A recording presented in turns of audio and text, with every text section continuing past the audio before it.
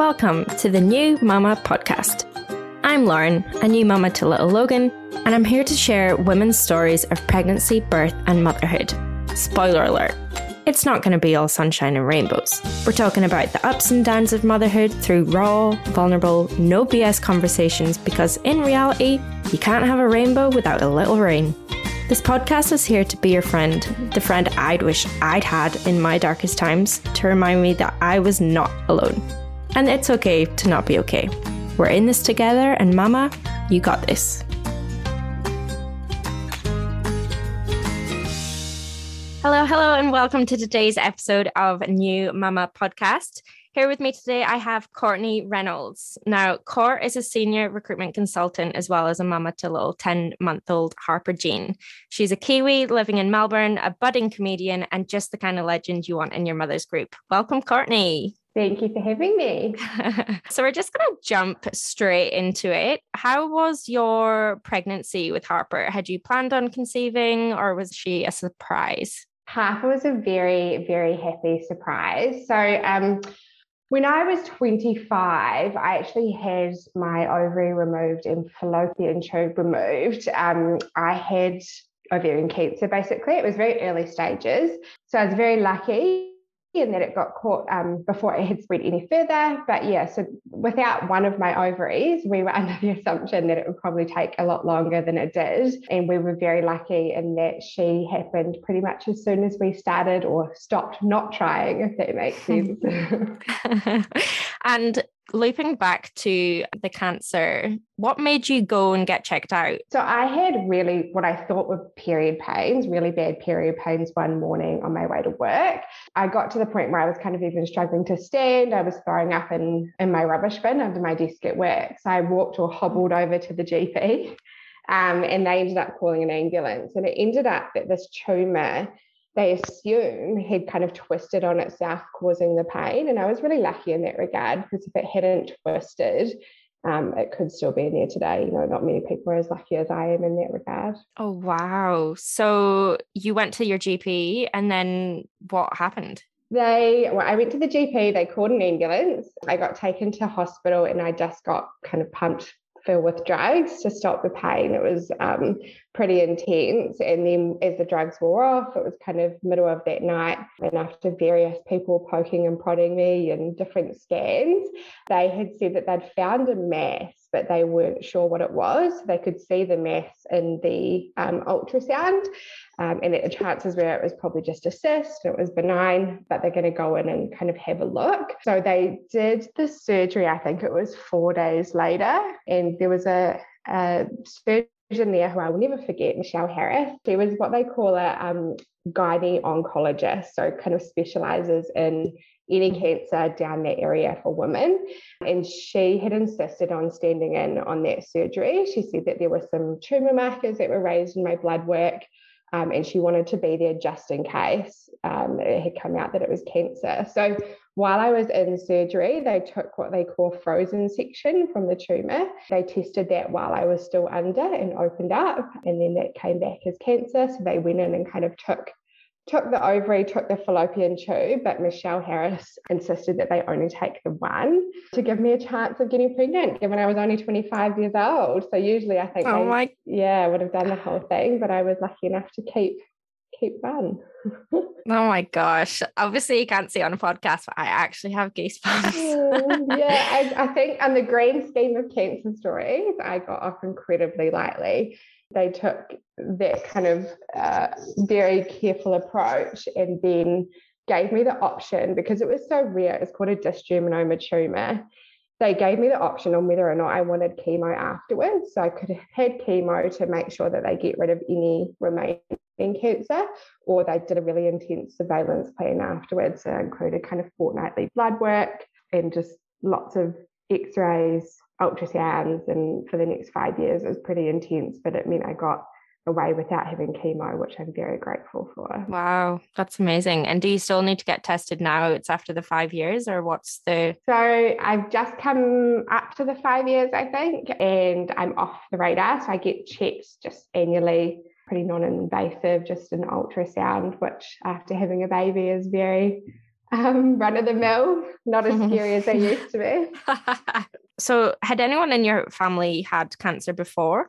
Nobody. No, it was a completely, I guess, random turn of events, and also something that you ask yourself a lot of questions after stuff like that happens in terms of lifestyle and, is there anything that I was doing or not doing that caused it? But no, it was so random. Apparently 2% of these tumours are malignant. So I was just in that really unlucky 2%. And I don't think there's enough research around at the moment to say why or how it happened, just that it happened. Gosh, well, very lucky that it was found. Obviously unlucky that you kind of went through that, but now little Harper is here. How was the rest of your pregnancy? It was pretty non-eventful, to be fair. Obviously after getting over the initial shock of her arriving on the very first month that I was off the contraceptive pill, we kind of just hummed along, just the normal kind of aches and pains that every pregnant woman has. I think I got intense swelling towards the end, a little bit of carpal tunnel here and there. But yeah, I think the main thing for me was probably COVID becoming a real threat when I was only, I think I would have been about 8 weeks pregnant, and we had planned a trip to Japan. We had all sorts of things on the horizon. And then COVID started being talked about in Australia. It was kind of this faraway thing for a while. And then we got this email, you'll remember it, being sent around work. It was kind of cautioning anyone with underlying conditions. And I ended up pulling my manager into a little meeting room. And I was only 8 weeks, and we obviously weren't planning on telling anyone before we were kind of past the safe, and I say that in inverted commas, the safe mark of 12 weeks. But I said, look, I don't know if this is an underlying condition, but I'm 8 weeks pregnant, so I don't know what that means in terms of the COVID threat. And she didn't know either. It was all very new. And she said, work from home maybe tomorrow, and then I'll let you know where we stand for the rest of the week. And that was almost 2 years ago, and I haven't been back to the office. So that would have been March 2020. Yeah. She came in October. Yeah. And then now it's nearly the end of August, and you still haven't been back into the office. And I haven't worn a piece of corporate clothing ever since. I really jumped the gun and did a big iconic order for these corporate wear with big maternity waistbands, and I haven't worn a single thing, which isn't a bad thing, but it's just hilarious. Just keep them for the next one. Touch wood, yeah. Okay, so jumping forward 9 months later, did Harper come on time? Was she? Yeah, she was pretty much on time. She was 2 days overdue. So yeah, pretty close to her due date, which I was very happy about towards the end. I think everybody gets over it by that stage. Mm-hmm. And how was her birth? Look, in terms of how births go, it was pretty amazing. I woke up, I think, at around 3 a.m. With contractions, and they started getting more and more intense. I let my partner sleep through those first few hours, and I actually loved that. I know you laugh, and I think Angus laughs too, but I really enjoyed my time by myself during those early stages of labour. We had done hypnobirthing, so I put on my hypnobirthing playlist, I put on my candles, I was on my bouncy ball. It was kind of nice, the rest of the world being asleep, including Angus, and just kind of doing my own thing.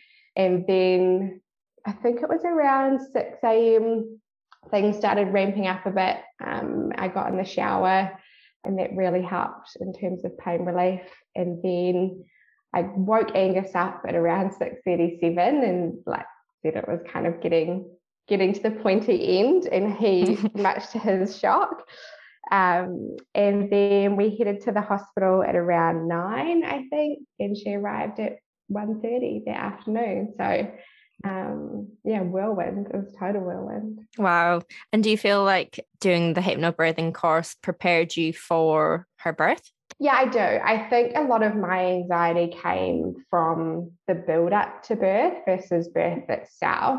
I think I was about 20 weeks pregnant before I would even look at a picture of a woman giving birth. The whole thing just freaked me out. The thought of it was terrifying to me as a first-time mum. But yeah, doing that hypnobirthing course, I think Angus and I were both a little bit unsure of hypnobirthing. I think the word hypno turns a few people off, especially him who's largely based in science and logic. But it was surprising at how scientific the course actually was. It was really fact-based around your body and kind of just trusting your body. And essentially the bottom line is that your body was built to do this. So just kind of really having faith in that and yourself. During the actual birth, I was really sick during my stronger contractions. So once they started ramping up, unfortunately I was throwing up. So that was a little bit tricky to kind of focus on the breathing technique, which is the main technique of hypnobirthing. And I think I lost control a little bit, and I was demanding an epidural from anyone who would listen to me.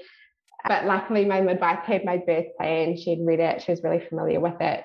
She was very encouraging of trying different things, like getting in the shower again when I was at the hospital.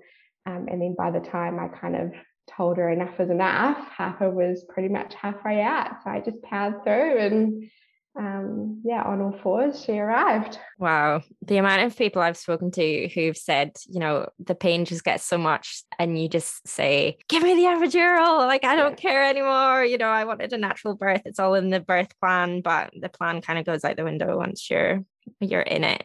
Yeah, that's awesome. That seems really quick for a first birth. Yeah, I think the midwives were quite surprised. They did the classic, and I don't know what other people's experiences have been, but when I called to say I was in labour at about 4:30 in the morning, I don't know if it was, I'd describe it maybe slightly patronising, but that kind of, you're a first time mum, maybe take some Panadol, get a heat pack, go back into bed. And I think I threw the Panadol up 45 minutes later because the contractions are so intense. I could see it on the floor. So yeah, I don't think it was expected for a first time mum, but I guess I'm lucky on the green scheme of things. The flip side of that is that the contractions get super intense super quickly, and it's kind of a shock to the system. So I think I got off lightly, but I've got nothing to compare it to. Yeah, I think it's interesting, isn't it? This whole concept of trusting your body, because we did the CAM birth course on the lead up to having Logan as well, which is hypnobirthing. And I remember one thing, these positive affirmations that they kept speaking about. And the one that really stuck with me was just to surrender your body. As you said, our bodies as females were designed to give birth and to go through this process. And I think it's just trusting your body. And I just kept replaying surrender. Your body knows what it's doing. But it's that loss of control, as you say, that's the scary thing. Yeah, it is. And I think what also helped me through from the hypnobirthing was actually understanding what the contractions were doing. I think without that knowledge, I guess it's inherent in us that pain equals fear. You're not supposed to be in pain. The minute you are, you should rush to the hospital. Whereas there's kind of this pain, and again, I say it in inverted commas, but it's preparing the baby to come out. It's actually, the hypnobirthing shows you what your uterus is doing, and it's literally pushing your baby down the birth canal. So that pain becomes slightly less scary, and you realize that everything's happening the way it's supposed to. Yeah, because the whole premise of calm birth, clue is in the name, remaining calm, because the more calm you are, the more your body can kind of work its way through what it needs to work through. And it helps with the breathing and the contractions and everything. I agree. It's an amazing course. So what's been the hardest thing for you in this new chapter? I don't think I'm alone in the fact that COVID's played a massive part in the challenges of becoming a mum or being a mum. So that isolation piece is, I guess, kind of just really felt. I know it's quite common for first-time mums or mums in general to feel that, let alone with a global pandemic playing its part, which I'm sure you know all about with your family being in Scotland. So that was a big one for me, and I think it took me by surprise a little bit as well. I had a couple of friends or kind of loose friends who were having babies around the same time. So I just assumed that I'd feel this instant connection with other new mums in my mums group that was allocated to me. But we weren't able to meet up in person, obviously, which I think is a massive part in building those connections. Everything was over Zoom, so it felt a little bit, forced and stilted, just not quite naturally connecting. And then I think another part, which I also wasn't expecting, was this element of grief. I have a really close friend, my best friend, simultaneously was trying to get pregnant and hasn't been able to and hadn't been able to. And I think that put a real strain on our friendship when I had Harper and she was still trying to get pregnant, and it's still something we're kind of navigating. But she really struggled to hear about Harper, and obviously it's all I had to talk about. So our communication kind of dropped off as well. And that really triggered me. I think it felt like I was going through a breakup straight after I'd had a baby, and all the hormones plus, not having that person who I usually have to message all day, every day. I ended up going to my GP and just saying, I'm bursting into tears randomly. I don't know if it's hormones or what's going on, but she talked me through kind of the elements of postpartum depression and said that I didn't quite meet that diagnosis, but that she thinks, and I wholeheartedly agree with her, is that every woman or every person that has a baby should go and see a therapist or a psychologist just to kind of deal with this massive change. Like, it is a total change in everything, your body, your mental state, your relationships. And so, I went and spoke to someone and she kind of talked me through that, just recognizing the grief for a few things, for that friendship, for my old life, essentially, I guess, because we got pregnant so quickly. It was literally overnight that I had to stop. Well, not had to stop, but, my life changed. I wasn't living the life that I literally was 24 hours ago. And also grief, I think, for what I thought pregnancy and having a baby would be like before COVID. I didn't get the baby shower. I didn't get an in-person baby shower. I didn't get my mum and my sister who were in New Zealand and Queensland. It just didn't look anything like how I thought having a baby would look. So yeah, those three elements that I was obviously grieving and had to work through that. Thanks for sharing that vulnerability. I think it's often quite taboo for women to speak about the struggles around, pregnancy, birth, and then becoming a new mum. And I think you're right in saying you believe that every new mum or anyone that's pregnant should kind of seek support in that mental health realm. I know I certainly did when I was pregnant with Logan. I saw a psychologist who specialized in kind of pregnancy and birth and becoming a new mum. And it was exactly the same thing. It was grief, and you grieve your old life because all of a sudden, as soon as you see that line on that stick, all of a sudden your life almost feels like it's been turned upside down, even from then. Yeah, and it's a weird kind of struggle of emotions though, because especially for someone like me who's really close to someone who's desperate to get pregnant, you kind of feel this, it's such a whirlwind, this guilt over this grief that, it's all kind of messing with your head at the same time, and that it should be the happiest time in your life. And me, I think my pregnancy, I was doing really well, and it wasn't until I had Harper, which I assumed would be the happiest part of all of it. There's also this, and it's nothing to do with her. I adore her. I love her. I'm so pleased she's in our life, but this kind of other current of emotions that's happening alongside becoming a mum. It's just really helpful to have someone digest those with and talk to them out loud and just kind of help them make sense of them, I think. Yeah, absolutely. And as you said, those hormones you cannot control. Oh my God. I honestly think I was crying maybe 6 times a day at the stupidest stuff. I can't even, I remember the midwife coming to check up on me, and I thought I'd, turned off the crying and turned on the happy smiles, and I opened the door and I had these big mascara panda eyes that I didn't realize I had. And the first thing she said to me was, "Have you been crying?" I was like, "How do you know?" She's like, "Look in the mirror." I was so mad at Angus for not telling me. Oh, a guy would not think to say anything, would they? That's hilarious. Punched in both eyes. They were covered in mascara. Here I was trying to wear makeup to look like I had it all together.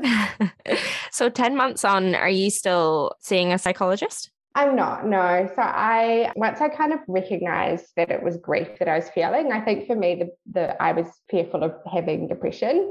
And I really didn't want that to kind of impact on Harper. And I'd never had depression before. I was lucky in that regard. So it was kind of just recognizing what I was struggling with. And then once I got kind of some coping mechanisms and some ways, I guess, to communicate how I was feeling to the right people, I definitely felt more equipped in this wild journey that is motherhood. But I wouldn't hesitate for a second to go and speak to someone again at any point of this journey if I thought I needed to. Yeah, absolutely. And I think that's the difficult thing, right? Is every woman is going on their own journey.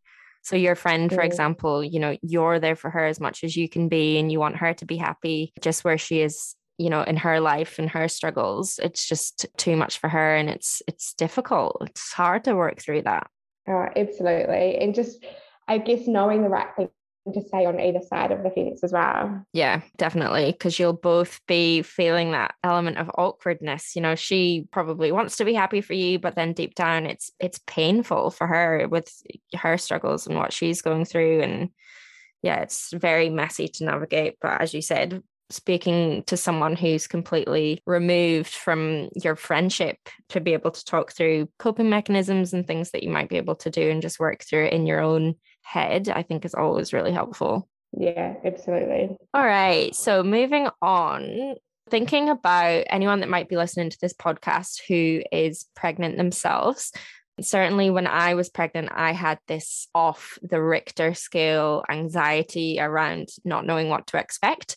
So what advice would you give to a new mum or anyone that's pregnant at the moment? Yeah, I think that ties in probably exactly to what we were just talking about. And it speaks to so many different elements. But I think if I had, you know, someone talking to me when I first got pregnant, the biggest thing I would want them to know is to just stay in your lane. I think, and it means, you know, in terms of conversations around what other people's fertility journeys have been like, I think don't focus on how quickly someone else has gotten pregnant or how long it's taken someone else to. Just focus on your own journey. Your bodies are so different.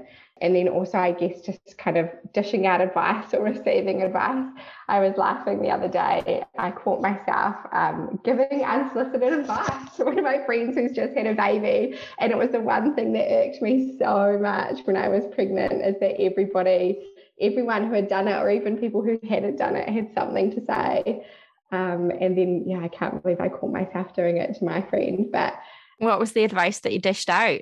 Oh, it was around sleeping. I think I was saying she was really struggling with her baby, not wanting to sleep in the bassinet. And I was, you know, pro sleep on you. Just let him, you know, have a cuddle for as long as you can. You'll miss it one day. And then I stopped myself because that's not my realm. You know, she obviously wants to have a bloody shower. Then she should be able to have a shower, and she needs to figure out how to get this baby sleeping. But yeah, I think you just don't know what other people's babies are like. They could be totally different to how your baby was. You don't know what other people's bodies are like. They could be so different to yours. So yeah, I think everybody just, especially women, we're so bad at giving out advice to other women. We just all need to stay in our lane, focus on our journey, and yeah, what works for you might not work for the next person. I think it's because we know what it's like to be in the trenches, and we have been there, and we so desperately want to help others. But as you say, we have, you know, we're not the mum to their baby, and every baby is so different. So what might have worked for Harper might not, for example, work for Logan or work for your friend's baby. It's so difficult. And I need to be mindful of that when I have friends that are having babies and stuff moving forwards too.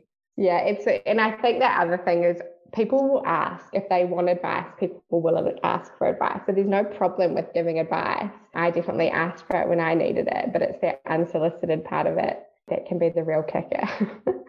So funny. All right, so we're going to end the podcast on one final question.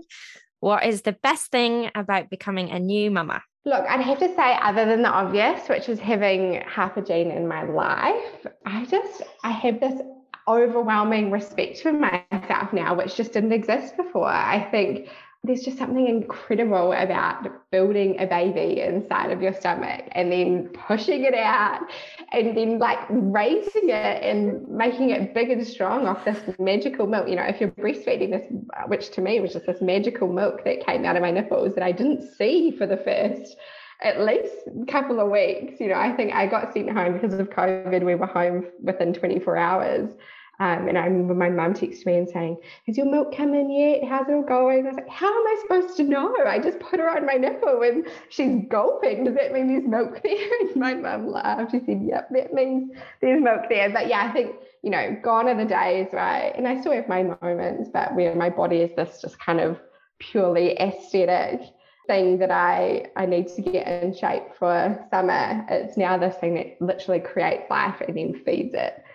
It's wild. The female body is just incredible. I know. And also, but not even the body, like I think also this intuition that I've managed to, Lord knows from where, but I've managed to get. I remember when we first went, I think we went to the emergency room when she was a couple of weeks old because she flipped out of Angus's hands when he was bathing her. And she was completely fine. And I knew she was completely fine. We all just got a big shock and we ended up going to the emergency room just to kind of be better safe than sorry. And the first thing the doctor said to me was, you know, your baby, is this normal for her? And I was like, I know her. I've known her for 6 days. I don't know what's normal for her. I don't have this intuition that everyone's harping on about. You're the doctor. You should know. But yeah, I think 10 months in, I can confidently say that I do just have this. You've just got this gut feeling, and you do get to know your baby the longer you spend with them. And yeah, she was fine. I knew she was fine, but I needed a doctor to reinforce it. When he said that to me, it was the most infuriating thing. I feel like a lot of mums that I've spoken to, particularly, the ones that have been on this journey with me, kind of in my mother's group and various other friends, we all have a story about the baby being dropped or like falling or something. I remember Matt was bathing the baby and I was actually asleep at this point because he was doing the bath bottle routine while I went to bed early. And I remember the next day he was like, oh, so look, I don't want you to worry. Everything was fine. But when I was taking Logan to the bath and he didn't have any clothes on and he kind of kicked out. So had him in the rugby hold. So his legs were kind of against his body. And Logan, for whatever reason, has always had really kicky, strong legs. So he kicked off Matt, did a 360, turned around, and Matt caught him just before he hit the floor. So he was telling me this the next day. I just saw red and I was just like, all right, from now on, you're going to hold him with 2 hands. You're not going to hold him in that hold anymore. Oh, God. I love how he waited till the next day to tell you about it.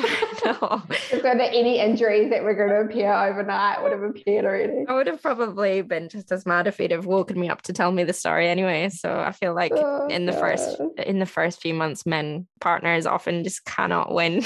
Yeah.